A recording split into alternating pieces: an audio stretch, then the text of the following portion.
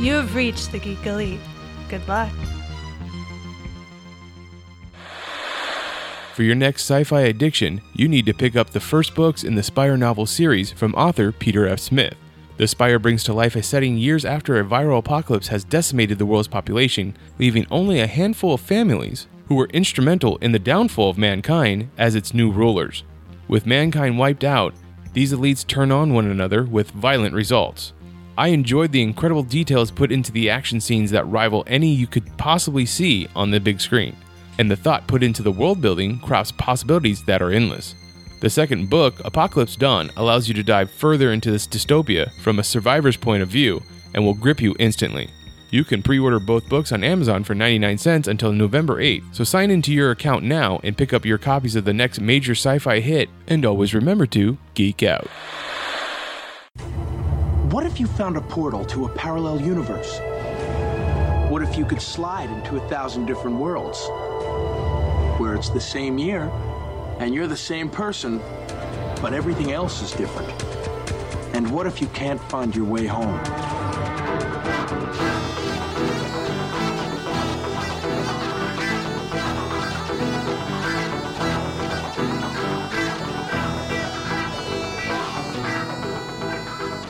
Welcome back for another issue of Imagine If. This is issue 157. Guys, I don't know. That doesn't mean anything to me, but it's a new number. It's the highest we've gotten so far. 57 Chevys are pretty cool. Okay. I think they're a great looking car. It makes me feel like I'm ready to take on the world. Because with a number that high, many comic book series don't even make it that high. That's true. And here we are. Here we are. Yep. Weekly issues too, so take that, New 52. That's right. We're doing weekly issues. And they're not even half issues like Injustice. Wait, were those the bi-weekly, wasn't it? Oh, when they would do, so they would do the digital first. Right. So yeah, they were at first they were a third of a comic, and then they beefed them up to half issues. So that's right. We give you giant size every week. So those of you listening, please keep in mind and know how lucky you are. And if you know anybody who isn't listening and you would like to share our immaculate words with them, because when you listen to us, it's like listening to a nice cup of hot cocoa. Ooh. And that's where we're at today. Like cocoa with marshmallows or whipped cream? Maybe both. Ooh. I like the cut of your jib. Thank you. So as always, Chris is with me. Hey. And Rafa. That's me. And we are going to be talking about a character that has, I don't know, kind of ridden the wave of villain and hero throughout the DC universe. Scumbag. Yeah. Scumbag. Scumbag's a good way of describing him. Someone that they put him in a story and then like, oh, let's do some with him later. And then he becomes really relevant for some reason and then goes away. And then maybe comes back. And then maybe. Very interesting. Kind of like how life works. Like this is true. Doing your own thing. Patty Jenkins, the director of Wonder Woman and upcoming sequel to Wonder Woman 1984, recently, even the movie's been filmed. It's done. Yeah. It was supposed to be out like this month, but they pushed it to the summer of next year. So I believe it's all done. They might do some pickups again just because they have so much time. Hopefully no one grows a mustache. Hopefully no one grows a mustache. Looking at you, Gal Gadot. That's right. We got Pedro Pascal's in the movie. For the longest time, no one knew exactly what role he was doing. No, it was easy to tell he was going to be Max Lord, but it's not easy. Hey. Well, I mean, I'm a super geek. You also said Godfrey at one point. I did. So I had a 50-50 shot with my guesses, and therefore I was 100% correct. So 100% of the time, huh? That's what I'm just saying. Is that there's a couple characters. There was some. Max Lord was the most hopeful one. Yes. And that's what we got. Pedro Pascal is going to be playing Max Lord in Wonder Woman 1984. He has showed up in the animated series. He showed up in the Supergirl TV show season 2 or 3. That's I don't right. remember. That's true. He was on there, yeah. So there is precedent for Max Lord outside of the comics at this point. Yeah. We're gonna give you a 101 on what you can find for him in the comics. Yeah, we're going to talk all things Max Lord.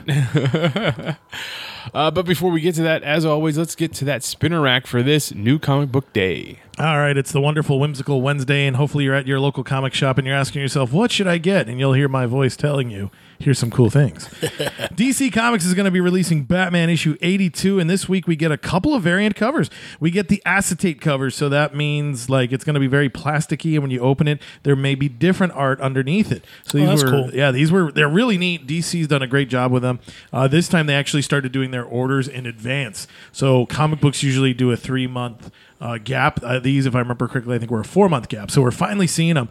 And today is Batman 82, City of Bane Part 8. Oh man, I got to read this issue today, and it was fantastic. Really great stuff. The art is, oh my goodness, I can't remember who the artist was. Mikhail Janin. Beautiful stuff. Beautiful stuff. You have a David Finch cover. You have Tom King.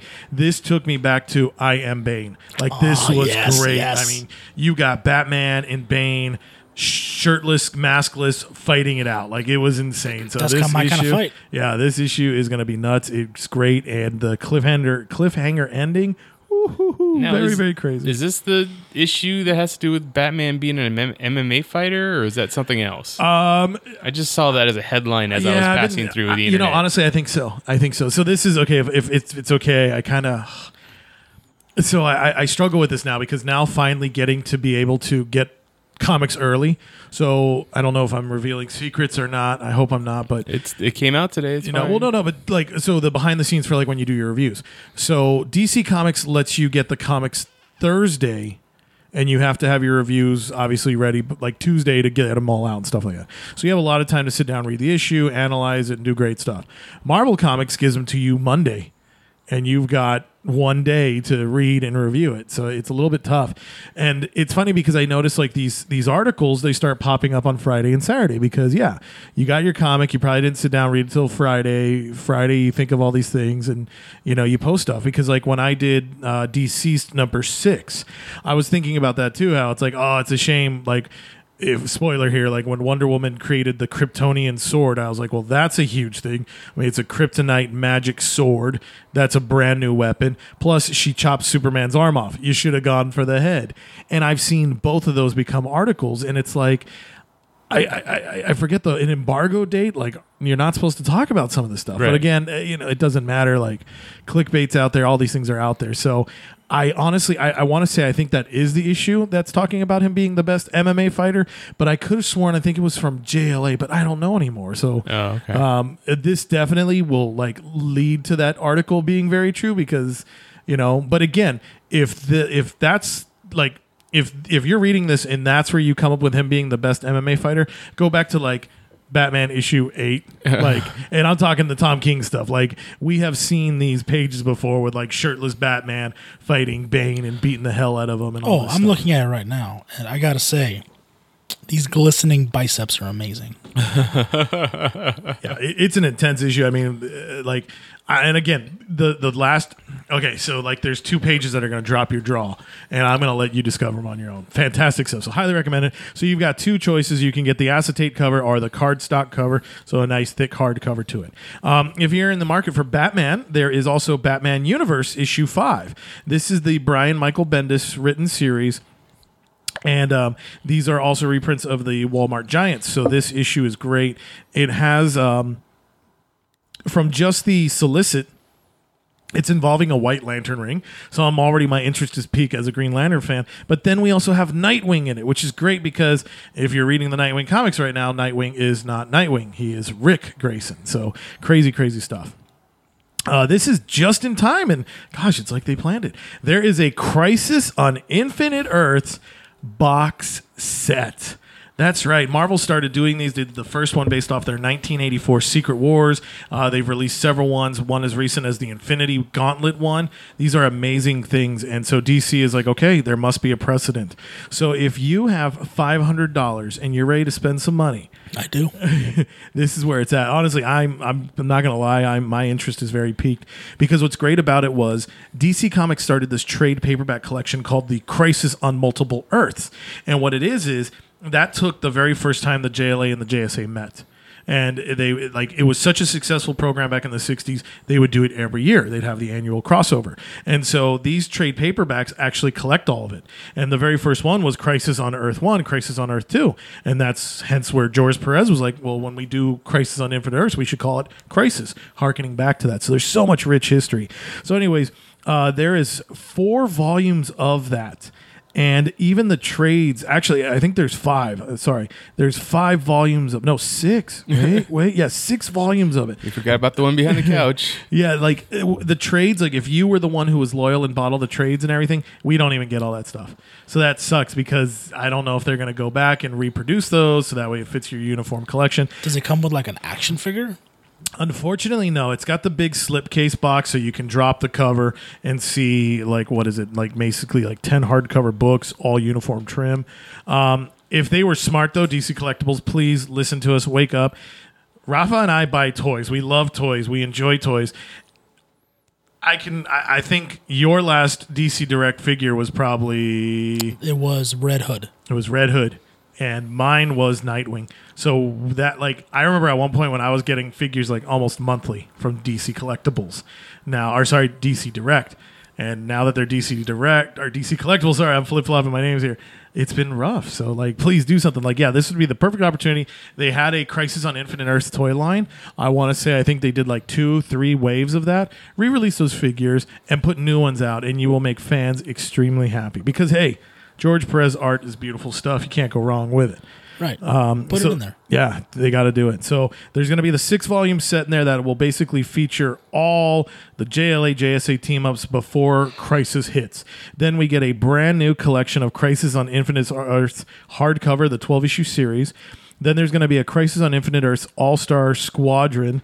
That was a great team because if you actually sit down and look at their acronym, All-Star Squadron.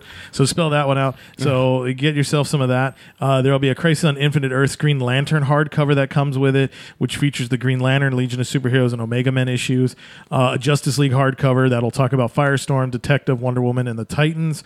The Legends. I mean, this thing just goes on and on and on. Like, yeah. Really sit down and think about it. It's a big purchase. Of course, I want you to get it at your comic store because I really want to support comic shops. But then at the same time, when you're talking $500, your budget is going to ultimately determine how you get it. And then one quick warning about this thing. It weighs 28 pounds. That's insane. That's awesome. So not only do you get to read, not only do you get some good comic stuff, but you get to work out. And if you know 500 people... all you got to do is get $1 from those persons. That's a very great way to fundraise. Yes. So I think that thing is beautiful. So if I could, in my crazy world, I would love to have that one, the Crisis on Infinite Earths ones, and then get the Infinity Gauntlet box and have those two together. But that would be like $800. So yeah. All right, moving along. I'm gonna go cry. Let's see. Deathstroke issue 49 is out. This also continues the year of the villain. Jericho is finally gonna be tempted in seeing what's gonna happen there. So we're gonna get a great hardcover or an acetate cover there as well, and we're gonna be featuring Jericho. Flashpoint #1 gets a reprint as part of DC's Dollar Comic series. So if you want to see the start of what changed the DC universe, that is a book to go to. Flash will be celebrating 80 years, so there will be a hardcover collection. Flash 80 Years of the Fastest Man Alive. This is going from Jay Garrick, but it's going to include the whole legacy, Jay to Barry to Wally and so forth, and back to Barry. So there's going to be a lot of great selective stories there. Green Lantern Black Stars #1 of 3 is out. This continues Grant Morrison's new saga of Green Lantern. In this alternate reality, we get to see that Hal Jordan is now Parallax, part of the Black Stars, and part of the new world that's going on. This is another one I got to read early. Really cool stuff. I love the fact that Green Lantern is, Hal decides to take on Mongol. So I think that's great, kind of drawing back to that history that's there between those two. Good. Mongol sucks. Yes. So with a little bit of news since the last time we recorded, HBO Max had a big conference They did. about their streaming service, and or I should say event. And in this event, they announced there was going to be 3 new DC Comics properties on the streaming service. One is going to be executive produced or created by Elizabeth Banks. It's a DC Heroes High. Yeah. So from what I understand, when I read it, it's not going to be like Superman and Batman and Wonder Woman in high school. It's going to be a new set of kids who all have powers. So think X-Men or X-Men Evolution, like in high school. Okay. But I like that. but in the DC world. I mean, they could have just given us Clone High. I would have still been happy. Clone High would be awesome miss Clone with High. superheroes. They would.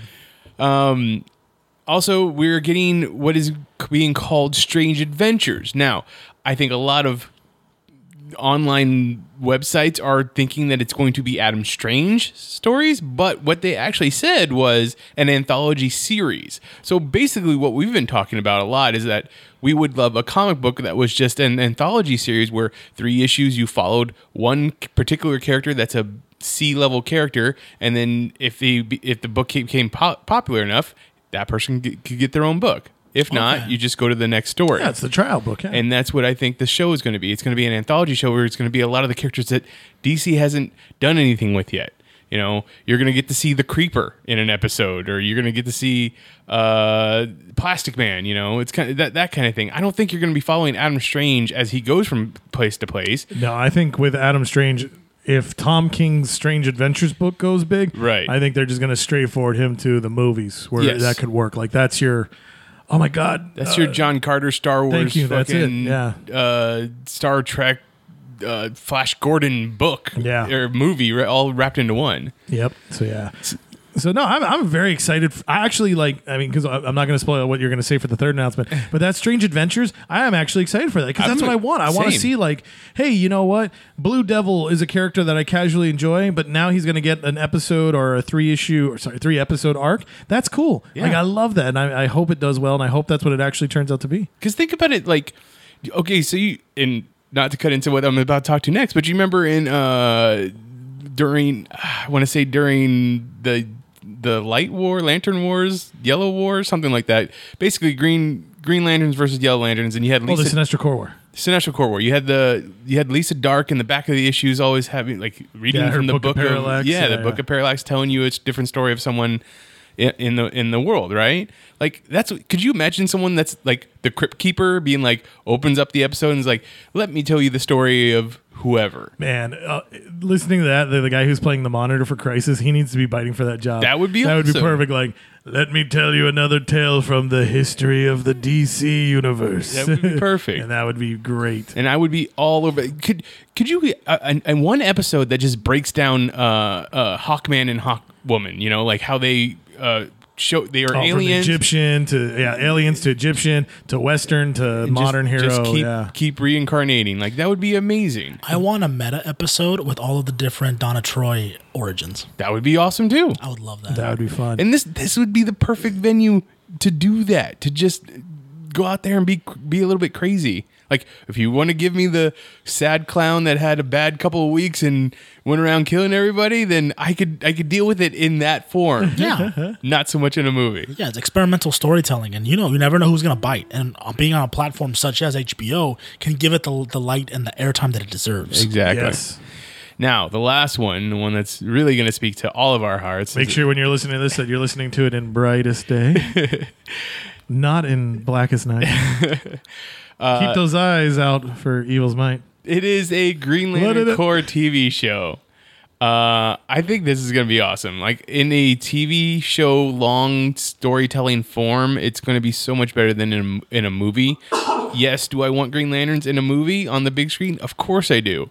But we're going to be able to get, I mean, if they want to do all 6 Earthbound 2814, all 6 of the Earth Lanterns, yeah. And then maybe even throw in Alan Scott. Like, yes, you could do that in a long form TV show. And the best part is we're getting Space Cops. Yes, and I'm so excited because if they do it right and if they build on seasons and seasons, there has to be an episode where they do like a cold open, where they do like a pretend intro to like what they normally have with like their music and like whatever it is, their intro sequence, and it just be the cops background, like Bad Boys, but with them doing space thing. Exactly.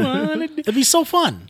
I just as much as I like the CW shows, this show is also going to be by Greg Berlanti. I just don't want it to be CW-ish. Yeah, I don't want that formula. I don't want it. I mean, and I don't think they will because this is an HBO Max show. Like this is right. This is going to be. They don't have to worry about ratings or not ratings. MPAA restrictions. Yeah, thank you. So, I feel like the gloves are a little bit looser. They can do The things. form of expression is allowed to do so many more things, and it doesn't have to be cookie cutter, which is the best part. Right. I mean, looking at some of the other like streaming exclusive shows from The Boys, and then with Watchmen that's just coming out right now. Watchmen is so good. I mean, they're giving us some of that top tier storytelling that doesn't have to worry about, oh, I have to kind of watch out with where I'm going. No, they could tell these stories. And with Green Lantern Corps having such a strong fan base, people are going to gravitate towards good storytelling. And, you know, whether or not, you know, whoever's in charge or if it's all of them doing their own thing, I'm down for like a Super Sentai Power Rangers related, just Green Lantern team, but they're all green. I'm down with that because, yeah, these are some powerful that'd be characters. Just a lot. I'm so excited. So we remember 3 years ago, Jeff Johns was talking about how he was writing the new Green Lantern Corps movie. Do you think that's what this became? So I had to laugh in our own lives. We have our own little group chat. And it was one day I was looking in like, Google News on my phone. So they're like, oh, you know, here's this article. And I wanted to read it, but I didn't save the article. So then I Googled it to try to find it later. And then in the Google headlines, it was like, Green Lantern TV show nixes Green Lantern Corps movie. Then the next one, Green Lantern Corps TV show will not affect the Green Lantern movie. And you're just like, what is it going to be? Honestly, if we can see that the Flash CW show did not cause any change to the Flash being on the big screen, I don't see it happening again. I really don't. Because the thing is, like, I mean, if it's good enough, because this is going to be a service that people are paying for and stuff like that, I could see it being like, okay, yeah, we're gonna tie this in, because it sounds like they're also gonna launch this HBO Max and they're gonna like broadcast the big DC movies, the DC Cinematic Universe, Yeah, everything that's Warner and so Brothers. it's like, okay, cool, that's great, but I feel like the Green Lantern Corps movie will still be going forward, and if it gets stopped, that's only because of that group of people not working together, not because of the TV show. And That's see, my thought. And honestly, I don't think that this would be taking away from the movie in itself. I just wanted to know if Jeff Johns' particular script was going to be used to make this TV show. Like, that's what I'm interested in wondering, or in knowing. I just hope Jeff Johns is okay. I heard a interesting story on another podcast this week. It was I don't remember which one, but I know it's Coy Jantjo said it. Look him up on Twitter. He's a funny guy. But he said that I guess with Brendan Thwaites, who plays Dick Grayson on Titans, said that when they were filming Titans initially, the first pilot episode, and you know the big scene that they used in the trailer where it's F Batman, right? Right. That was Jeff Johns walking up to Brendan Thwaites on set the day of, saying, "Hey, how about you just say F Batman real quick?"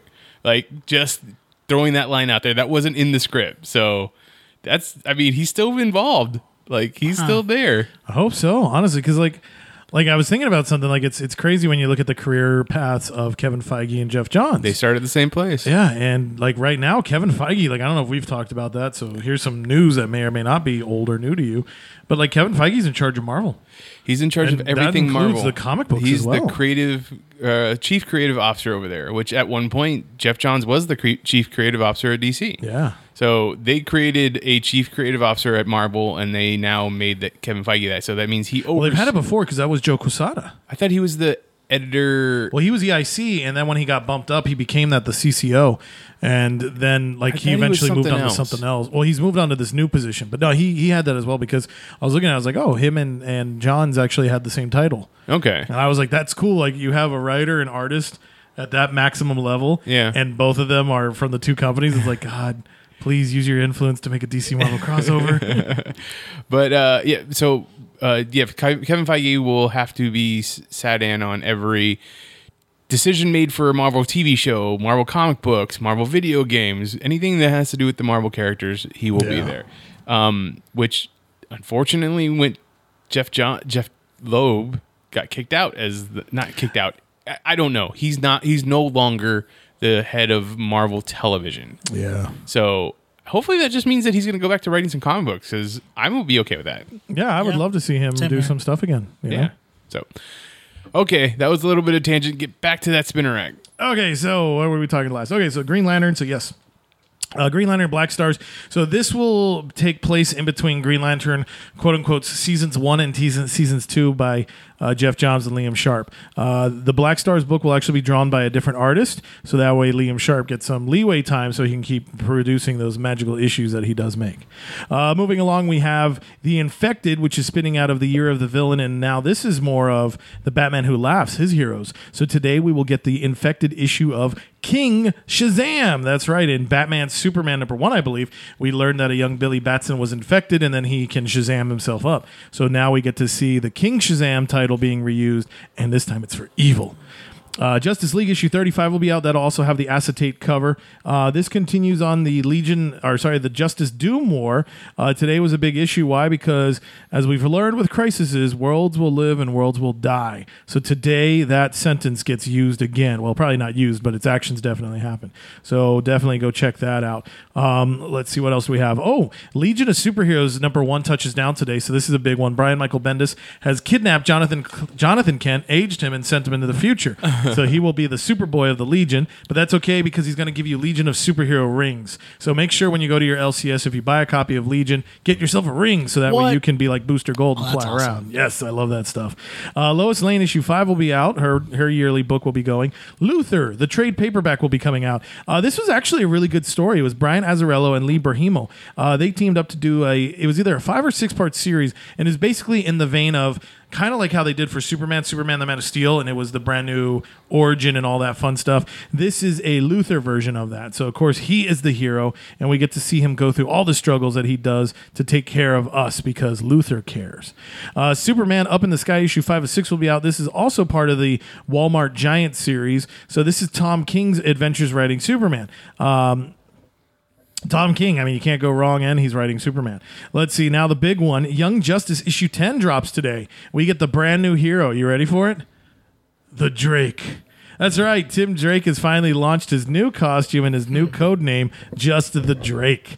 I don't know how I feel about that. It's not good. One. It's not He good. needs to have something better. It should have paid homage to some type of legacy. It should have been something that's not just his last name. It really just should have been something better. Yeah, no, it really should have. Like, I'm not trying to be mean. Like, it just does not. It doesn't have catch. And the costume doesn't even look that good either. So I'm just gonna let it go. I'm just gonna let it go. I wasn't a fan of Red Robin, but that's better than Drake. The Drake. Yeah. I mean, like, I get it. Like, the bird theme works, I get it and all that stuff. I mean, if you wanted to keep it with that, you would just call them Darkwing Duck. I would have been fine with it. Yeah, no kidding. That would have worked out better. Maybe he'll be the first DC character to drop an album. Yeah, right. No kidding. Oh, no. All right, let's see. So we're going to go, that put a bad taste in our mouth. Let's go over to Marvel Comics. So, never mind. Before we that another TV show piece of news, I know we didn't talk about it last week, but it is about 2 weeks old. CW is also going to be launching a Superman and Lois TV show. Yes. So out of Crisis on Infinite Earths crossover event that they're going to be having later this year, next year they will have a TV show dedicated to Superman and Lois. Don't exactly know what that show is going to be about coming out of Crisis on Infinite Earths. We have seen these two actors play these characters on Supergirl and the previous crossover event, but I'm excited. Like, I didn't think we were going to be seeing a Superman TV show anytime soon. Yeah, I'm hopeful for this. Like I said, I mean, I just worry because it's on CW, so I don't want it to be part of that formula. It's going to be great because you know what they're going to be dealing with, right? What? The fact that all the Earths have been merged into one. Because that's what happened last time we had Crisis on Infinite Earths. I mean, I'm sure that's exactly what's going to happen. I mean, I don't know. I don't know what their particular show is going to be about. I mean, if that's what it's going to be, is them traveling around New Earth and telling us what the new rules are, kind of thing. I'm all for that. Yeah, that'd be pretty cool. I mean, if you want to do that, that's so awesome. But I don't think we're going to do that. But I do want to know is what other side characters we're going to get, because that's the that's a good formula launching point of CW. If we get a group, we get a John Henry Irons, that'd be awesome. We get a new Luther, that would be awesome. Get an Olsen, Jimmy Olsen. Well, we already have Jimmy Olsen on Supergirl. New Jimmy Olsen, better Jimmy Olsen, a better Jimmy Olsen. Makad Brooks is crying somewhere right now because he said that. The Real Guardian, a new Perry White, Lawrence Fishburne. Are you sure? I'm sure he's a little busy, but that's okay. I'm just excited to see what we get. No, it would be great. Like, honestly, like, I hope they do some great stuff, because to me, this harkens back to Lois and Clark, The New Adventures of Superman. I Right. love that show. That was a good show. It was fun. I loved the drama. I loved the whole will they, won't they. I'm a sucker for romance, so. Those gave shows me should be that, right up your alley then. Well, yeah, but to me, like, I don't know, the CW, though, it's just bad romance. It's like, it's just people sticking their head up their butt and being like, because that's butt talk. I don't get it. It's like a Charlie Brown adult. Yeah, so I don't know. Like, anyways, I don't know. Regardless, Tyler Hoechlin? I think it's Hoechlin. I love him as Superman. So give me some more. I'm excited. He's really good. When I first saw the pictures of him, like when they let the pictures out of what he looked like, I was like, I don't know. But actually seeing him on the screen, I was like, he works. He's good. does. I need to watch some video on him then. I'm stoked for that show. I think that's going to be great, and so I wish it the best. It kind of does make me sad though, because I know there was a lot of talk, and I don't know, maybe you never know what could or couldn't happen. But like Dean Cain and Terry Hatcher have been really psyched to be like, we would love to come back and do a season of Lois and Clark, because everything's coming back. Fuller House, Matter About You, Wings. Nope. I know they're bringing that one back. Nope. It's wingers. Nope. Wing. I'm still waiting for the next season of Friends. More wings. Friendlier. Friendlier. I don't know. I'm still 70% convinced that the whole Seinfelder. campaign for The Witcher TV show is just a long way to kind of really showcase they're actually doing a Superman show with Henry Cavill. Yeah. It's a psych out. They've just filmed the episode. Psych out. It's to get us off of the trail. Yeah, Zack Snyder is actually licensed to the Superman Tell me you characters wouldn't in, lose your mind if we're watching when we're watching the Crisis on Infinite Earths event, God. and Henry Cavill just shows up as Man of Steel, just Superman. I mean, I would Dude. lose my shit, but it's not going to happen, dude. I don't know. Long con, guys. It's a long con. See, we can see how this works out. I'll take the part of Earth 2. I'll be the classic old school heroes. Rafa will be Earth 1, represents the new generation of heroes. And then Mitch is Earth 3. Just all that negativity. Oh, God. the crime syndicate of America Taking right here. all that right there. It's so I'll be hurtful. Ultraman. I don't care. So what's going on in Marvel? Okay, so Marvel Comics. So get ready. We've got Absolute Carnage, Immortal Hulk. That's right. The Immortal Hulk series has been doing fantastic stuff. They're making a second printing, so in case you missed it. And the Immortal Hulk, that book, honestly, I think next year there's going to be some huge ramifications going on there. Absolute Carnage dives then into the Weapon Plus program. So we're going to see some craziness there. Was he just Weapon H? He was, wasn't he? That Hulk, Yeah. Gray Hulk Wolverine thingy? So, Yeah, the Hulkerine. So, this is definitely going to tie into that. We're going to see those Vietnam Carnage soldiers, I believe. So that's going to be some crazy stuff there. Amazing Spider-Man issue 33 hits, and this really starts ramping things up for $20.99 because 80 years ago, it was $19.39. And 80 years from now, it'll be $20.99. So we're at that nexus point. We're in the midway, so we're going to have a big old crossover. So Miguel O'Hara, the man you saw at the end of Spider-Verse, which, hey, we're getting a sequel to Spider-Verse in case That we is didn't talk true, about that. yeah. So that's going to be some cool stuff. So Miguel O'Hara is going to get the spotlight, and Spider-Man 2099 is going to make a big appearance in Amazing Spider-Man 33.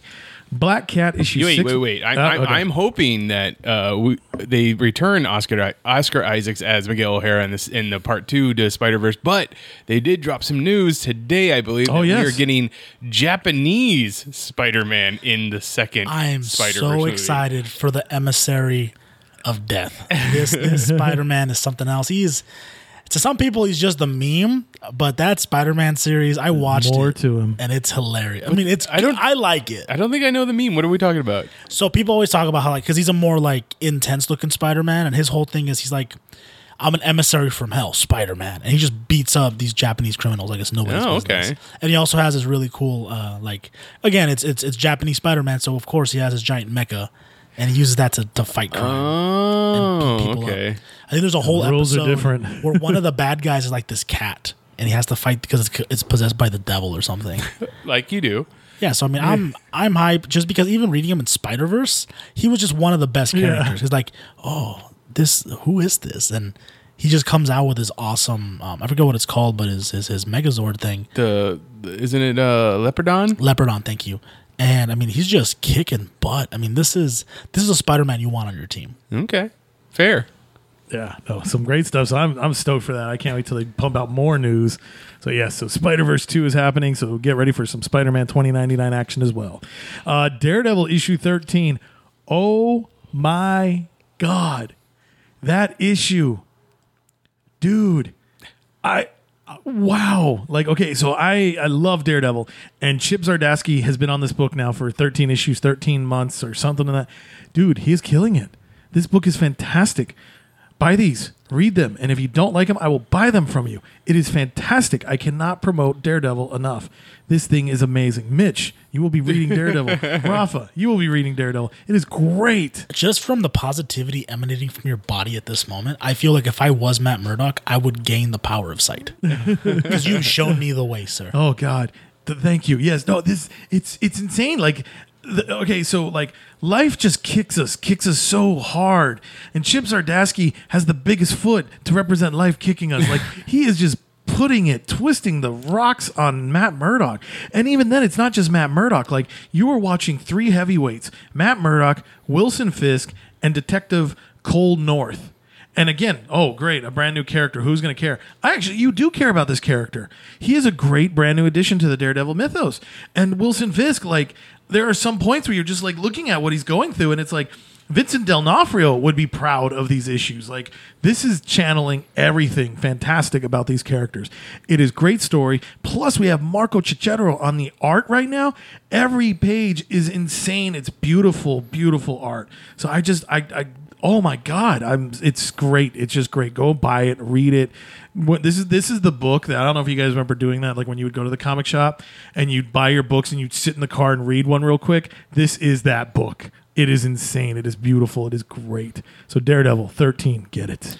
Get it, everybody, because for audio listeners, which is everybody, you have no idea just the joy that is coming off of Chris. It's like the second time I watched Gremlins: A New Batch, the sequel, and it's that boyhood charm that just comes out of you, and you can't condense it in a box. It just overflows. So please, if you know anything about anything, go pick it up. Yes, got to get this book. Let's see. Speaking of don't watch Gremlins 2, New Batch. And speaking of some fun stuff, Deadpool by Joe Kelly, the complete collection volume 1 is being released. So if you are a Deadpool fan and you want to see when Deadpool started becoming the merc with the mouth, this is the trade to start going with. So this is some fantastic stuff. You got Joe Kelly and Stan Lee actually as writers on this one, Aaron Lopestri and Ed McGuinness art. So you get that big beefcake Deadpool coming at you and all that wild stuff. So this is just going to be some fun things. So if you want to see when Deadpool got cool, that was way after Rob Liefeld. That's right. Saying it. Doctor Doom issue 2 is out. Fantastic Four issue 16 is out. That's right. We're finally getting that Fantastic Family and their villains getting some love. Ghost Rider issue 2 is out. Man, that was a great issue. Great cliffhanger ending. So if you want to see the brother riders fight each other, this is going to be fantastic. And if you missed issue number 1, don't worry, they have a second printing out. So this was great. And you know what was really fun about this issue of Ghost Rider? The letters page. I actually sat down and read the letters page. There was some fun stuff in there. Like, the editor is doing a great job of making sure he gets the writer and the artist to participate after the book. So this is just some fun stuff.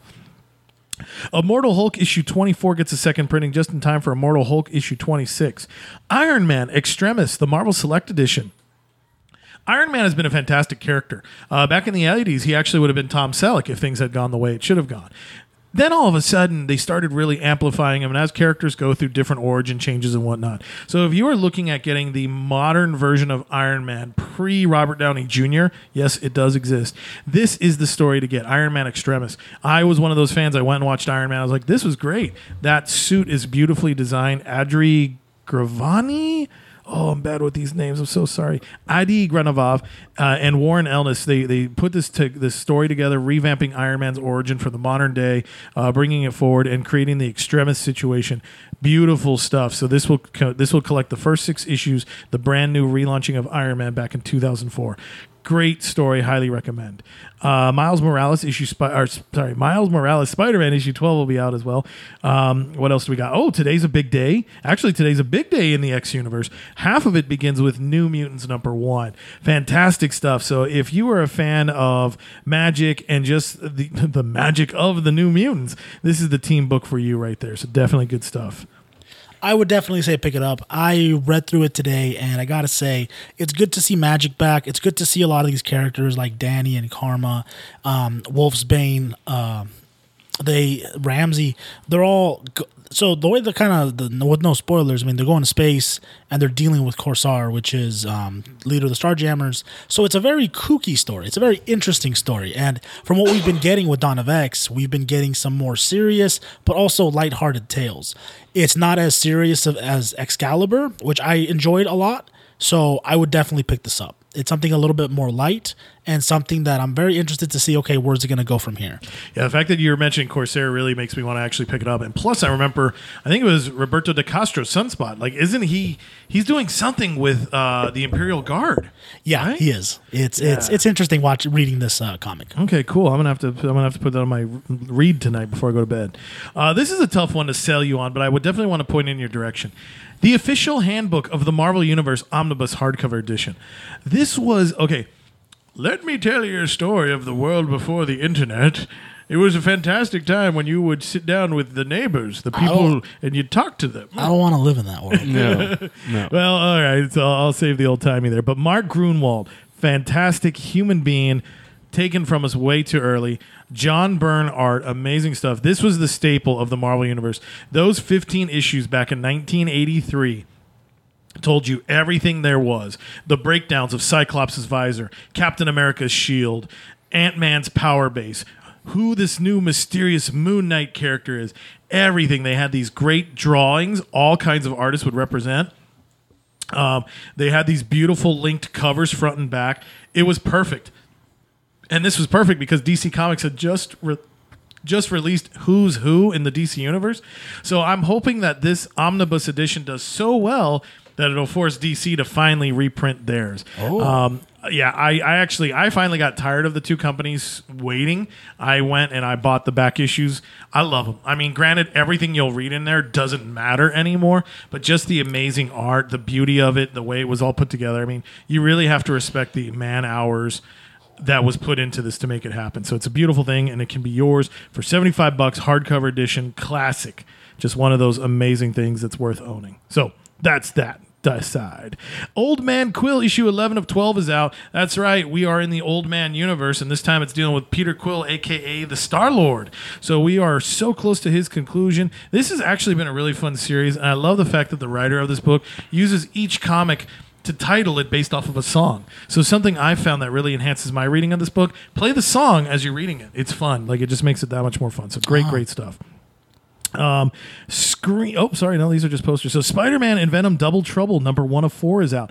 This is really neat. Like, it's got this beautiful kind of animated, cartoony looking art. Ooh, so that was nice. This is just going to be one of those things where it's like you should probably just do it for fun. And I don't know what it's going to be totally about, but I think it's definitely worth it. So, this is going to be Venom and Spider-Man swapping each other's minds and power sets. Just basically a mind swap. So how is Peter Parker going to handle being Venom, and how is Venom going to handle being Spider-Man? Things like that. So I think it looks really neat and fun. I want to see it do well. Venom by Donny Cates is out, so this will be a hardcover collection. Ever since he's gone on Venom, he has just been killing it with that book. So this will collect the 2018 series, issues 1 through 12. So if you want to see what all the hubbub is about and go back to the beginning of it, this is where it's at. So I kind of came to an interesting revelation, is that Donny Cates over there is he's kind of like the guy now. Like, he's the man. Yeah. He's the one that's doing just about everything over there, right? Yeah, like he's helming up Guardians, but he's going to be leaving that in favor of going to Thor. Thor has been Jason Aaron's for like the past like 5 to 8 years or something ridiculous like that. So he's going to be taking over Thor. He's basically been doing like a lot of like cosmic stuff, because Silver Surfer Black and one other book.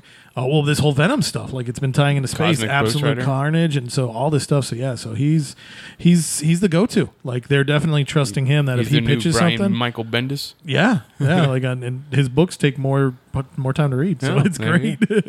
But yeah, no, definitely he is the dude. He is the dude. And I guess just a shout out, he just got married recently. Him and his longtime girlfriend, they had a beautiful wedding in Paris. Follow him on Twitter. It's a treat. He's got fantastic stuff. He's really fun to interact with. He's great. He'll show you some cool stuff. So congratulations to Donnie, man. You're living it up right now. Web of Black Widow, number 3 of 5. That's right. We have a Black Widow movie coming. So we're going to have a Natasha adventure. I haven't been reading this, so I can't tell you if it's going to be new or old adventures, but I can tell you this. It has Yelena Belova. I hope I said that right. Yep. So Yelena's going to be a part of this. And if you don't know that name, then this is going to be a story to read, so that way you can understand what that name is going to mean in the upcoming films. Maybe. I don't know. I'm just speculating. I'm almost positive that's what they're setting up for, probably. Rachel Summers. Nope. Actress Rachel Weisz. That's who she's Rachel playing Weisz. in the Black Widow That's movie. a big name. Yeah. Wow. That is, wow, yeah. Dang. Okay. Now that I'm a little bit more intrigued, so I'm going to have to hit that. I'm going to have to start paying attention to the news then on that. Okay. And 2 more books to go. X-Force number 1 is out. That's right. I'm going to let my bias show. Cyclops had his own X-Force, and he was the devil for it. Now, Beast, Wolverine, and Jean Grey make their own X-Force, and it's okay. I feel Whatever. personally attacked. You should. Dirty mutant. But anyway, so no, this is actually a fun issue. I flipped through it. I checked it out. Looks really good. The cliffhanger ending is going to be insane. So if you are appreciating the Dawn of X, definitely put this and New Mutants on your read list today. And last but not least, we have Yondu. That's right. Your favorite... Mary Poppins. Mary Poppins, thank you. That was the joke I was going for. Your favorite Mary Poppins is going to get her own 5-part miniseries. Yondu will actually be teaming up with Yondu. That's right. The movie one is now part of the Marvel Universe canon. So we're going to see him team up with the classic one who had the old school bow and arrow and all the fun space adventures. So these 2 odd couple gentlemen will be teaming up, and we're going to see what happens in that case. So fun stuff. So I did also come across another clickbaity headline online, and I clicked on it and read the little bit of a comic book that they had on there, but it was for Black Cat. Okay, yeah, she's got her series, yeah. She has her own series, and she just came out today. She goes on a date with Batroc, the Leaper, and in the date, he asks her, like, I heard you and Spider-Man, like, you were a couple. You're like, you're a thief. Why would you get into a relationship with a hero? She's like, the first time I ever saw him, I just thought that it was something that I wanted. I wanted him, and as a thief, that's how I work. Like, I see something that I want, and I go and get it. Like, I take these things. She's like, haven't you ever had that kind of feeling? And he goes, yeah. Also for a hero. And she's like, oh yeah, who? And he's like Captain America. So Batroc is bi. Wow. Okay. I think that's what that whole exchange was about. Yeah. So I thought that was pretty interesting. Yeah, the Black Cat book is definitely, it's interesting. Like, it's been fun. It's a neat, like, I love when they add those little things to the Marvel Universe. Like, you have these big character moments, and they're out there. So I think that's really fun. I can definitely say I think that book was created, though, in response to Catwoman having her own book. So I think that's kind of funny. That that seems like symmetry. When I was reading that conversation, it's the exact same conversation that you could have had with Catwoman as talking about why would you be marrying Batman, this hero. So then who, because we love to do this stuff, who would Catwoman be talking to? Who would be the Batroc of the DC Universe? If they, for some reason, the Catwoman and Batman, I guess they didn't work out, but like, story's not done. Yeah, that's true. If she's going on a date with somebody else, who's the person that she gets set up with to go on a date? Another villain, the Batroc version, another thief, I guess. Catman. Yeah, I was gonna say Catman. That's what I was thinking. Yes, yeah. Thomas Blake. Yeah, and you know who he's talking about? Who his captain is? Deathstroke. Batman also. That makes sense. That's why their date gets a little bit awkward because they're both cats and they both like bats. Yeah, he beat me up this one time and I was so turned on. Yeah, no, that'd be an interesting one, or it could have been Shade the Changing Man, and you could be like, oh, it's Hawkman. Hawkman was the one for me. Okay, now for some reason I'm just imagining like Selena going on dates with random villains, and I just see her like going on a date with like Solomon Grundy. Oh man, and Solomon Grundy is. But just it have to be one of the reincarnations where he's smart, right? No, like he's too big for the table. not wearing shoes. He has like a tie on, but one of those clip-ons, and he's trying his best not to say anything stupid. That thought makes me laugh. I could see it though. Like I think it was either Infinity Inc. or All Star Squadron, one of those two books. Grundy had a hardcore crush on Jade, so I could just see that cat one like, so who was the hero that you had to have? And he's wearing the tie, trying to be all eloquent, like green girl Jade, make Grundy happy. All right, that is your spinner rack for this new comic book day. Let us get into Maxwell Lord. Maxwell Lord is one of those characters that he'll come up to you and he'll try to sell you a product. And you'll be thinking to yourself, you know what? This guy dresses pretty nice, but the way he says things, he's too positive about it. And he's probably going to get me for all my money. Yeah, he's a used car salesman. And then ultimately, somewhere down the line, you guys become friends, it works out, and then he kills you. Oh, that's Maxwell Lord. That's Maxwell. You went a little far. But. This is a character that has... Ted. I don't know. I'm in a particular position because we've had Maxwell Lord come in and out of DC continuity in so many different moments. He's been really important. He's been just kind of a secondary character. The first time I ever read him was during the events of Infinite Crisis. Moving backwards and then reading Justice League International, is that where he's from? Yeah, that was his big title. Seeing him in Justice League International, he was that Carl salesman. He was that snake oil salesman who was there to like, okay, we're creating this PR team. We're not necessarily the Justice League, but we are this team, and together we're going to go out there and we are international, and we're selling the commercials. We got Ralph Dibny, we got Booster, we got John Johns. For some reason, don't know why he was on the team, but he was. We got Guy Gardner, the one Green Lantern nobody wants and isn't good for any type of advertisement, getting punched out by Batman. This is one of those teams that I just so weird and so quirky that I loved it. And Maxwell Lord was just there, right? Seeing him liaison, grow. wasn't he? Yeah. He was basically the Tony Stark. He was the one funding it, taking care of it, making sure they had access to travel the globe internationally, everything.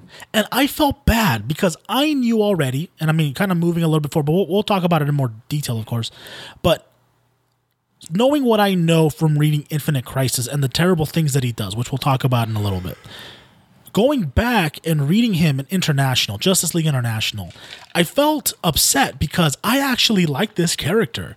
Like, he felt very human. In a world full of superheroes, even in a team of superheroes that were more grounded in real life, just watching Booster and Ted just talk and argue amongst themselves, stealing Martian Manhunter's Oreos, whatever it was. Oh, no. Just seeing these silly adventures, and then Maxwell Lord being the guy that he's sitting there, he's trying to keep the team together, he's saying, don't worry, we'd love to do that commercial. And then behind him, something explodes. Like, who stole my thing? And then he just starts bleeding from his nose. It's the funniest and most endearing thing, because in that situation, like for me personally, working in education, I am Maxwell Lord. I am the one that's surrounded by all of these people, and I'm just trying to hold my shit together, and it's hard. And then for what he becomes later in more intense situations, there's real heartbreak because he does some terrible things, and it's like, were you always this evil, or were you created this way? Were there signs? I don't know. It's very hard for me. No, he's a wild character, because I'll be honest with you. Like, I remember growing up, so comic books are just a unique staple in life, and they're a fun way to think about time travel. So when I was a kid, growing up here in Yuma, we used to have block parties downtown, and there was this old shop, and they just had like random boxes of comics, and every time my parents would run out of the block party, I'd flip through the comics and whatnot. So I'd read these sporadic issues of JLI, Justice League, and fun stuff like that. So this was right after the Crisis. Justice League was relaunched, and it was like, okay, you don't get to use the heavy hitters. What? No Superman? No, because Superman's brand new, so he hasn't been on the League yet. Wonder Woman? No Wonder Woman. They let him have Batman, and Batman was actually pretty cool in those issues. But yeah, that's why he had these crazy group of characters: Blue Beetle, Booster Gold, Black Canary, Guy Gardner, Fire and Ice, and it was just like, wow. But it actually worked. Mr. Miracle. Yes, yeah, Mr. Miracle, Captain Atom, and then he took him over to Europe, and then you had the split off teams and stuff like that. Mm-hmm. So it was fantastic stuff. Ice and fires. And I loved it because no matter what, they were a family. They were a tight unit of the characters. Yeah, you like them. They were endearing. Yeah, like this was like, okay, friends, they were that. They were the group of people. And I'm often taken back to this image, and it goes back from Justice League issue 35 back in 1999. And it's Blue Beetle and Booster Gold. And this is like the origins of Blue and Gold, because when they first met, they didn't really care. They weren't really doing anything. And then it was kind of like, oh, these are two rich young guys that are just running around being total typical 80s stereotypes. So eventually they became Blue and Gold. So anyways, they've done some crazy scheme. They've spent way more money than they should have. They've not broken, but they've bankrupted the Justice League. So they're sitting there talking, and then it's Blue Beetle, and he's like, oh man, well, the good news is I finally got this working again. We can call home for the shuttlecraft, get these people out of here and get them back to the embassy. Then Booster Gold, oh God, I can't wait to get home and have Max put a bullet through my head. Yeesh. And then Ted Core, Blue Beetle, he's like, oh, come on, Booster. Max would never do that. And hearing that come from like Ted Cord, the Blue Beetle, and we're going to explain why as we get into this, but it was just so mind-blowing because that's how tight-knit they were. They could joke about it, like, oh, my dad's going to kill me. No, your dad's not going to kill you. But that story's going to take a twist. But yeah, that was Justice League America, issue 35, 1990. All right, so let's jump into it. Let's get to the real facts, and let's talk Max Lord. So Maxwell Lord's first appearance was Justice League number 1, May 1987, created by Keith Giffen, J.M. DeMatteis, and Kevin McGuire. I got 4 copies of that, so time to start hitting those up on eBay. I mean, it wouldn't be a bad idea with the Power Boost that's coming up. It's true. Yeah, like 1987. I mean, straight out of Rafa Crisis. went to right into it the best. He's been around. The character's been there. Just how is it that a low-level telepath, who comes from all this money, decides I'm going to bankroll the Justice League? Well, the best thing is he wasn't even a telepath to begin with. No. Like, he was just a businessman. He was a businessman, and he would do his wheels and deals and stuff like that. And he was basically trying to amass power. And so he came in and financed the Justice League, much to Bruce Wayne, Batman's, annoyance, and even Oliver Queen, stuff like that. So he came in, and his plant on the League was Booster Gold. Like, he was actually the reason why Booster Gold's on that team. He brought him in and stuff like that. So as the stories would continue on, and again, these were great. Giffen and DeMatteis and McGuire, and it's often a shame because they usually just call it Giffen and DeMatteis. McGuire's art is phenomenal. Who's the guy? He does one of the late night shows. Seth Meyers? Mm-hmm. Seth Meyers is a huge comic book fan, and it just so happened randomly, like, because when you live in New York, every cool thing is in New York. And he was there, and it was like, oh, there's Kevin McGuire, and he was talking to him, and he was like, I love, these characters and blah blah blah. So Kevin McGuire drew a Blue Beetle with Seth Meyers, like Seth Meyers' face, Blue Beetled him, and gave him that. And it's like, that is so cool. So Kevin McGuire, shout out to you. You did a lot of fantastic stuff there. But those 3 gentlemen, they took a book that shouldn't have made it, and they changed everything. Like, they gave the JLA, they gave it that Marvel feeling. Like, it was family, it was friends, it was great stuff. So anyways, Max Lord, when you read those issues, and there's a trade paperback series, Justice League, I think they made it up to 6, but then they canceled it. And it sucks because volume 7 would have been Who Shot Maxwell Lord. And that's a huge story. We're going to talk about that here. But anyways, those 6 issues basically showcase the building of it between Justice League going into Justice League International, then going into Justice League America and Justice League Europe. So they had the 2 teams. Fantastic stuff. And so at one point, Max Lord actually gets kidnapped. And they're experimenting on him, and that's where he gets the telepathy. And so that's why his telepathy is different, because it's not like Charles Xavier, born with it and learned to control it. His telepathy is new to him, so that's why he gets the bloody nose. So every time, and I hope they do that in the movie, that's the tell. Whenever Max Lord would do something, if you look at his nose, if it was bleeding, then he forced the event. Otherwise, he actually did manipulate it. So he was just Donald Trump. I mean, literally, the guy is modeled after Donald Trump, and then they decide, hey, let's give him a superpower. That way it can justify things and make things a little bit more believable. And that's how he began. So, yeah, he wasn't even a superhuman at first. He was just like a post-human after the fact. Very cool. So we see how he gets his powers, why he decides to bankroll the Justice League. Why does he become a villain? So the villainy, why does that happen? So I actually I found this interesting. So he was a hero all the way up until Countdown to Infinite Crisis, till that book, and we did not see it coming. We knew the death of Blue Beetle was going to happen, but we did not see it coming. So anyways, years prior to that, and I definitely want to shout this out because I learned about this myself, there was a story called The Justice Riders. It was part of the Elseworld series. And basically, picture Wonder Woman and Justice League heroes set in the Wild West. So they've got to hunt down Baron Maxwell Lord. So they just, like, Chuck Dixon decided to be like, yeah, let's do this. And it's funny because a lot of what you'll learn about Maxwell Lord's evil machinations in Infinite Crisis happen in that story. Like, they're very, very similar. So that was the first time they kind of teased him being evil. And I want to say, I think that was like 1997 or something like that. But anyways, we flash forward and it's got to be like, oh man, I think it was 2004, 2005. So this was big because in 2004, we had Identity Crisis, and the word crisis had not been used for a long time. Like, if you go back to Zero Hour, which was supposed to be, I think, either the 15th or 20th anniversary of the Crisis on Infinite Earths, it was 0 Hour, A Crisis in Time. They kind of were not even trying to, like, hey, hype down that crisis word. Don't use that. It's too much. Be careful. Don't use that. Now they embrace it. They're like, oh yeah, it's a crisis by the trade. And so anyway, like maybe this was then 2005, 2006, and this was a big one. Jim Lee penciled the cover. And this is when he started making his way up into being like co-publisher. So he's no longer just an artist. Alex Ross came back to DC to paint over Jim Lee. So this cover was phenomenal. This is the first time Hal Jordan as a Green Lantern is part of a crisis. Jeff Johns, the scrappy young kid, is going to write a huge event. He's going to Donny Cates all over this thing. It's going to be fantastic. And this was it, like Countdown to Final Crisis. And in that story, it's a big part. So Blue Beetle, he's on the trail. He's like, hey, there's all these things happening. He comes out of retirement. And what's even more wild is probably like 6 to 8 months prior to that, they revamped the Justice League International. They were doing these super buddies, these just offbeat tales, formerly known as the Justice League. And Maxwell Lord was there, and he was a good guy.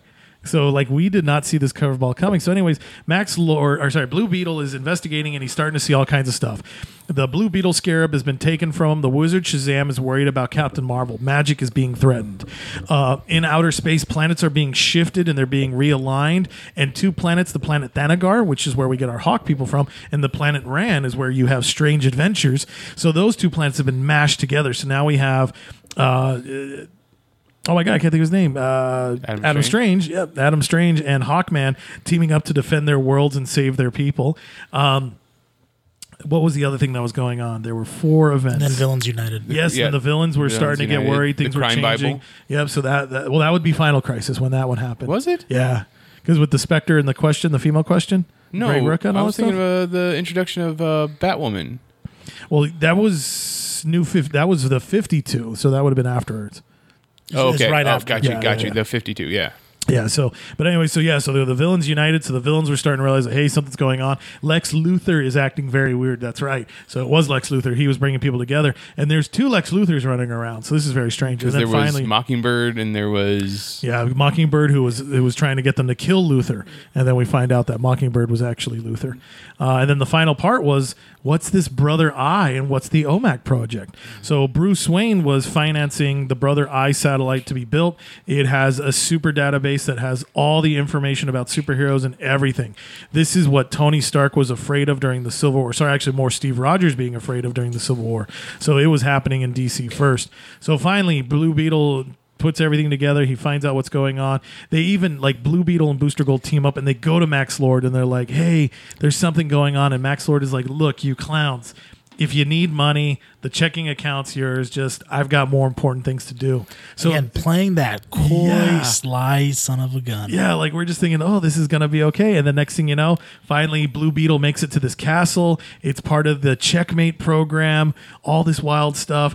He fights Sasha Bordeaux, who was one time the bodyguard to Bruce Wayne. Right. She starts showing OMAC abilities. What's going on? What are these OMACs? And all of a sudden, slow clap. Max Lord in his little militant uniform with the gloves, chomping on a big cigar, and he's just like, good job, Ted. You figured it out. I always knew I could trust you because you're not like them. You're not an alien. You're not a menace. You're a man just like me, and we have to stop the heroes. And Ted Kord just basically tells him to suck eggs, and Max isn't going to have it. He shoots and kills Blue Beetle right there. You do not come back from villainy when you kill Ted Kord. And that was it. And I mean, when he reveals himself as a villain, it went deep. Oh my God. There was no internet to break back then. That's how crazy this was. Now, I mean, we got the introduction of his new outfit. You know, instead of just wearing a business suit or whatever, It's like evil Nick Fury. Yeah, he's essentially evil Nick Fury. You're right. He's got the across the shoulder holster. He's clip wearing, belts. Yeah, cargo pants, Pouches. pouches. The ultimate villain. If you see anybody wearing cargo pants, you keep an eye on them. So yeah, I mean. This is a boost. This is his character just getting the ultimate radio Huge boost. turn, yeah. Like signal with boost. wrestling, this is the heel turn. This is the heel turn. This is the big heel turn.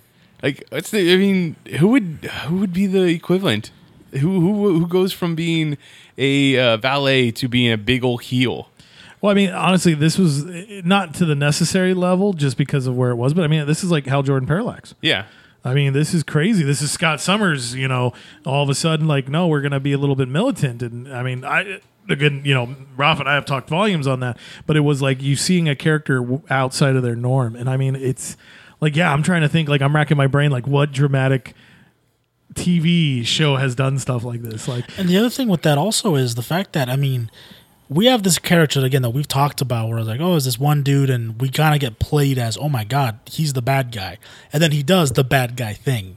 And then it's not one of those throwaways. He then has some weight to his actions. Because then, I mean, what I'm assuming is probably going to be a big part of Wonder Woman 1984's plot is going to be what Maxwell does. I mean, I don't think it's going to be Superman necessarily, because in the comic, he takes over Superman. And basically gives Batman the worst day of his life. yeah, sacrifice. That story was huge. And Wonder Woman is the one that ultimately takes Maxwell Lord out. And he has a contingency for that. He makes sure that it's being recorded so that you see a Amazonian woman. I know exactly the turn. The Equalizer 2, okay? So the Equalizer, played by Denzel Washington, he's this cool guy, and he goes to his former guys in the service, right? And he's got his buddy who was his former partner, and he's like, I need to trust you. I need your help getting inside information. One of our former friends was murdered, and that buddy's like, yeah, not a problem. And he helps him through thick and thin, finances him, gets him all the cool toys and secret information. And then the buddy turns out to be the bad guy. And you know what's crazy? The buddy was played by Pedro Pascal. Right. All that lead up for that joke. Come on, guys. Laugh. Yeah. But that's the same turn. So yes, Maxwell Lord has it recorded so that he can show it on every screen everywhere after he dies that, hey, look at this Amazonian. She's not human. She is killing humans. Yep. And I mean, and it works because it puts a divide between the Trinity. Even though she did it to save both Batman and Superman, after that, it's during the whole Infinite Crisis. There's this conflict now because Wonder Woman, like, it's one of my favorite scenes. Again, New 52. I love the New 52, and there's an issue where Diana is talking to Flash, and in the issue, she's basically saying, "There's a reason that my rogues gallery isn't as long as Batman's or Superman's. It's because when I see a threat, I take care of it." That's right. and that's. I mean, it's true. And I mean, it adds so much weight to this, comic book idea, because again, Batman, we've talked about him many times in past podcasts. And this whole idea of he is the epitome of the human spirit and how he has his rules, he has his guidelines. He does not kill. And that makes him better or I mean, some people, again, will argue with saying, you're not going to get a lot of good comeuppings because of that. Because, when there's a problem, you're always a half measure. You're never a full measure. Wonder Woman is that full measure. And I think it adds again to that discussion between comic book fans. Should the superheroes, to really take care of the world, do they need to kill the bad guys? And again, there's arguments for both sides, but again, it's showcased in this beautiful event. And for this to come about because of something that someone like Maxwell Lord created, that's what makes him such a big player ultimately in that moment. Even his death holds so much more weight to what he did as a living person. Yeah, no, that was huge. Please read this story. Like, if you really want to get the inside scoop on Maxwell Lord, so there was you won't ever find it in trade. It'll go back to the Justice League America, Justice League Europe issues, Who Shot Max Lord? And that was a big one, and it really plays with the pity of your feelings for this guy. But if you don't want to appreciate him, you just want to be like, this guy's a jerk, then go read. So go read the OMAC Project, and that collects the Countdown to Infinite Crisis, where he heel turns, kills Blue Beetle, and then the 6-part miniseries where you start seeing the heroes understand that, oh shoot, this OMAC Project is big. Then that story spirals out and goes into the Sacrifice story. And this one was great. This is Greg Rucka, Gail Simone, and they team up. And I love this. Like, if you ever get a chance, like, look at the actual covers of these, you'll notice the theme. Like, they have this hero tackling another hero. And it's like, at first it's Superman jumping into Doomsday. And then it turns into Superman jumping into Batman. And then lastly, it's Wonder Woman jumping into Superman. And so it plays with the idea. So this is where Max Lord is like, he's playing for keeps. And just as Rafa was mentioning, he mind controls Superman. And it's like Batman's getting close to shutting down Brother Eye. It's like, okay, I gotta shut down Batman.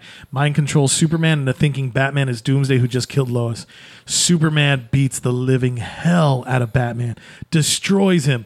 Luckily, Wonder Woman shows up, and then she's got to do everything she can. And that was crazy. Like, I actually just reread that issue. It was Wonder Woman number 219, the 1998 series. 1987 series. Holy cow. Like, she's at one point, she's doing everything she can because Superman is full throttle. Like, he's heat visioning her. He blasts her in the face. She's now got scars. And she gets to a point where she finally, like, she uses her tiara, throws it, slices Superman's neck so he can't breathe.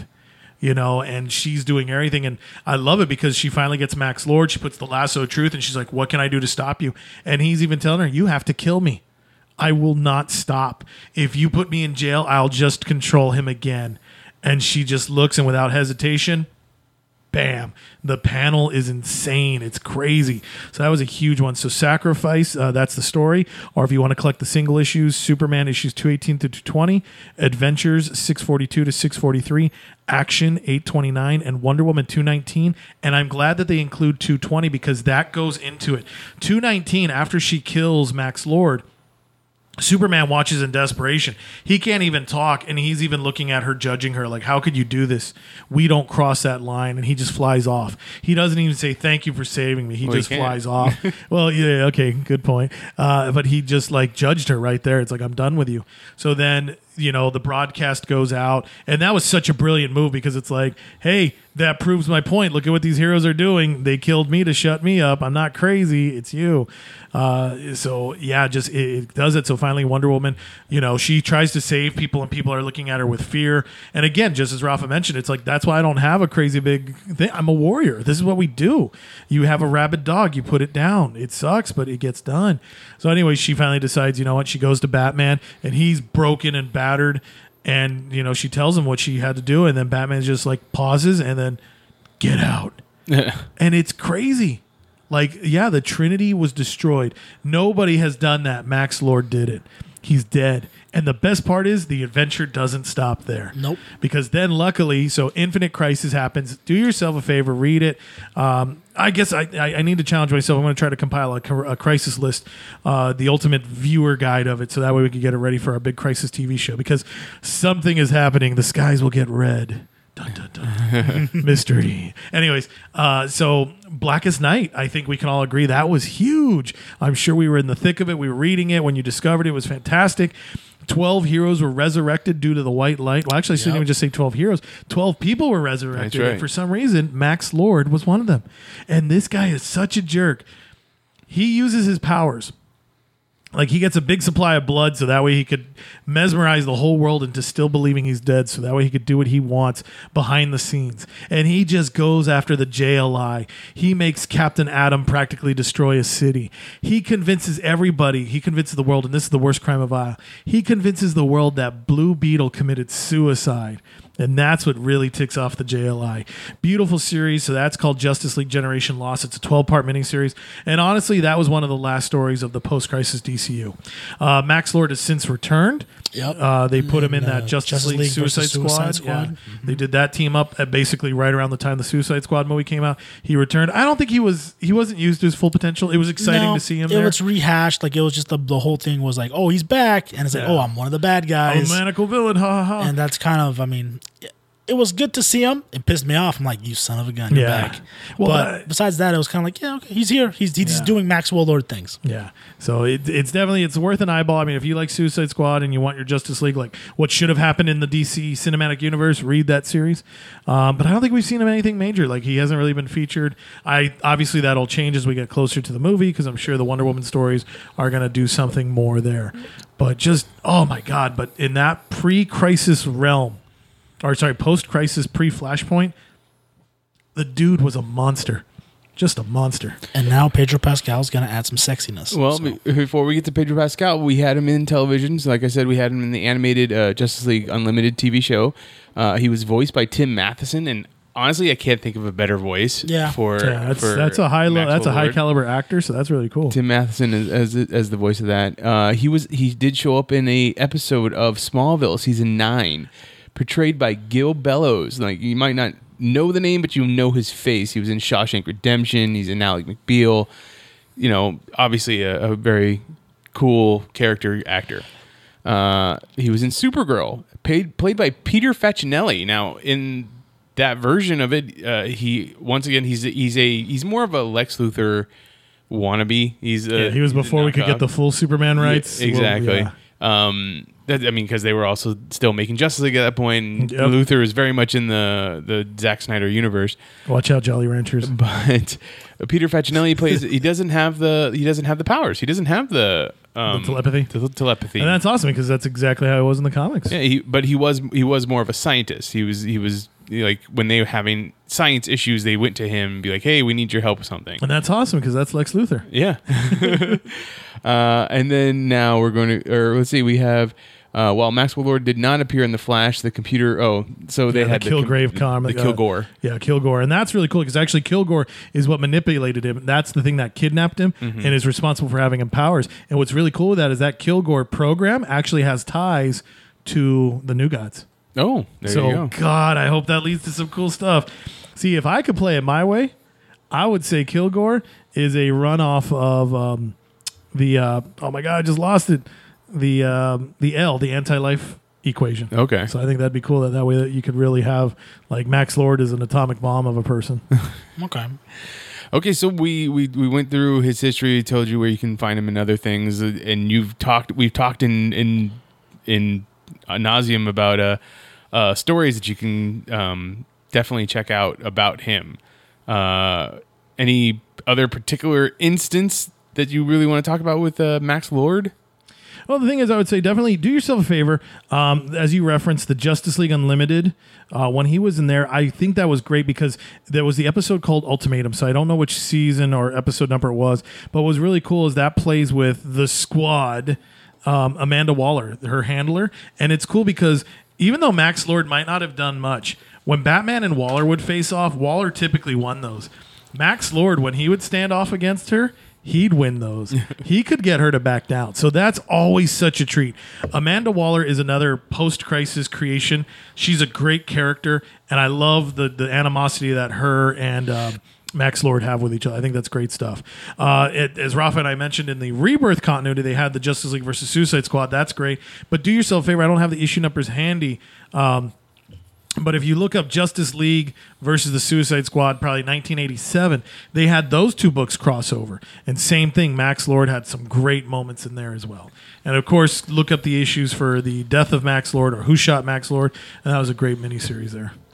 At the end of the day, Max Lord is going to be one of those characters where he embodies that fear, that evil that exists where you least expect it. Especially us coming out of spooky season, right? Halloween has just passed. We have that idea of, what's horrifying, what's scary. We have our horror movies, we have our demons, we have our monsters, we have all of those things. But a lot of the times, the worst evil is the next door evil, that serial killer evil. And Maxwell Lord was one of those characters that we didn't know he was evil. Then out of nowhere, he comes up and he does the most irredeemable things. So if anything else, he's kind of like one of those... He's one of those stories where you have to be very careful. It's a cautionary tale of those people that you might never expect to be able to do some of the biggest atrocities possible. and how anybody could ultimately be. I could be a bad guy. I don't know. And, okay, two more. Actually, this blew my mind. I just picked up some stuff here. So, as I mentioned with that Elseworlds, the Justice Riders, that's a great one. Earth 1. So, I forgot. That's right. They did a Wonder Woman Earth 1. Max Lord is a player in that one. So, I think that's going to be great. Obviously, setting up for the movie stuff. And it's a Grant Morrison tale. So, those will be some crazy stuff there. And honestly, since the sacrifice that you're talking about, those issues, Maxwell Lord's going to be like eternally like tethered to Wonder Woman now. Like it's just going to be a thing. Yeah, that's those two have become arch nemesis. Yeah, stuff like that. And the same thing even for Blue Beetle. Like that's his go against guy. Like I would love like DC Comics. I'm going to pitch to you. Hire me. I'll write a great Ted Kord story. I want to find. I got a way to explain how Ted Kord is back in the Rebirth universe, and we're going to get Ted Kord his revenge on Max Lord. Not vengeance, just his revenge. Because he's going to pants him. But anyways, that's the blah-ha-ha-ness of it all. And one last story to process. I thought this was cool, and it's funny because, again, at the time, I don't know why everybody I guess they just did not like the dude. But you guys remember Amalgam Comics when DC and Marvel were like, hey, let's put peanut butter and chocolate together and make money. So they decided to take Cameron Hodge. Now, that name, if it rings a bell, it should take you to X-Men. He was the childhood friend of the Angel. And he was jealous and he hates mutants and he's just such a human bigot. He's a horrible guy, just a monster of a person. So when they made their amalgam, they put Maxwell Lord and Cameron Hodge together to make Lord Maxwell Hodge. That's insane because at that point, Cameron Hodge was an evil villain. Like if you want to read a great story of him, read The Extinction Agenda and you'll just see how vile he is. But Maxwell Lord was not a bad guy. And it's like, oh, let's take this guy and throw him into the scum bucket. God, I guess it was just destiny that he had to be evil. It must have been. And then I'm super excited about seeing Pedro Pascal play the character. I think Pedro Pascal as an actor is literally our new, not that Gary Oldman is going away, but he's the new Gary Oldman. Like you have a role, you don't exactly know who you need for it. Put Pedro Pascal in, he's going to fill it. He's the Gary Newman. He's gonna do it. He's the Gary Newman. Ayo. So yes, he's just an all around great actor. Can really fill in any role, whatever. What they have him do, is he just going to be completely sleaze? Is he going to be somewhat redeemable? Is he going to be just have that evil streak right behind the eyeballs that you're going to see and not recognize at first, and then be like, oh fuck, and then is he going to get his neck snapped? Yeah. Is that going to happen in this movie? How the turntables. All right. If you want to talk to me about more Maxwell Lord, you can find me on Twitter. I am at Mitchipedia, GEM. GEM stands for Geek Elite Media. You can also find Chris on Twitter at... Yeah, if you want to find me, let's talk some Max Lord, Blue Beetle, and some great era of DC Comics. Find me on Twitter as Stuff I Should Say, should being spelled SHUD. And you can also find his writings at... Yes, I do some reviews over at Adventures in Poor Taste. Check those out. I also have some articles on the Geek Elite website, so come check those out. Give me a reason to write more for you, sexy listeners. Rafa can also be found on the internet at Mobile Rafi, whether it's in Twitter, so we can talk about how sexy Pedro Pascal is, whatever you guys want to talk about, or even on YouTube, where I can play with toys, which unfortunately I do not have a Maxwell Lord action figure. But you don't? The sky's the limit. I don't think they've made one. No. They probably haven't. So we're going to have to customize that. We're just going to buy a Professor Xavier figure, rip the head off, put a... No, you're going to buy a Nick Fury figure. Like we'll start good, and then you're right. Then we'll get a Nick Fury one, and we'll do the cigar chomping bad for guy. the pants, you do Nathan Drake. Like, yeah. And for the rest of Geek Elite Media, it's at Geek Elite Media on Twitter, at Geek Elite Media on Instagram, and Facebook.com/Geek Elite Media is our Facebook page. Check out archived episodes of this podcast and other podcasts on the Geek Elite Media Network on our website, geekelitemedia.com. But until next time, this is Imagine If on the Geek Elite Media Network saying, always remember to geek out. This concludes our broadcast.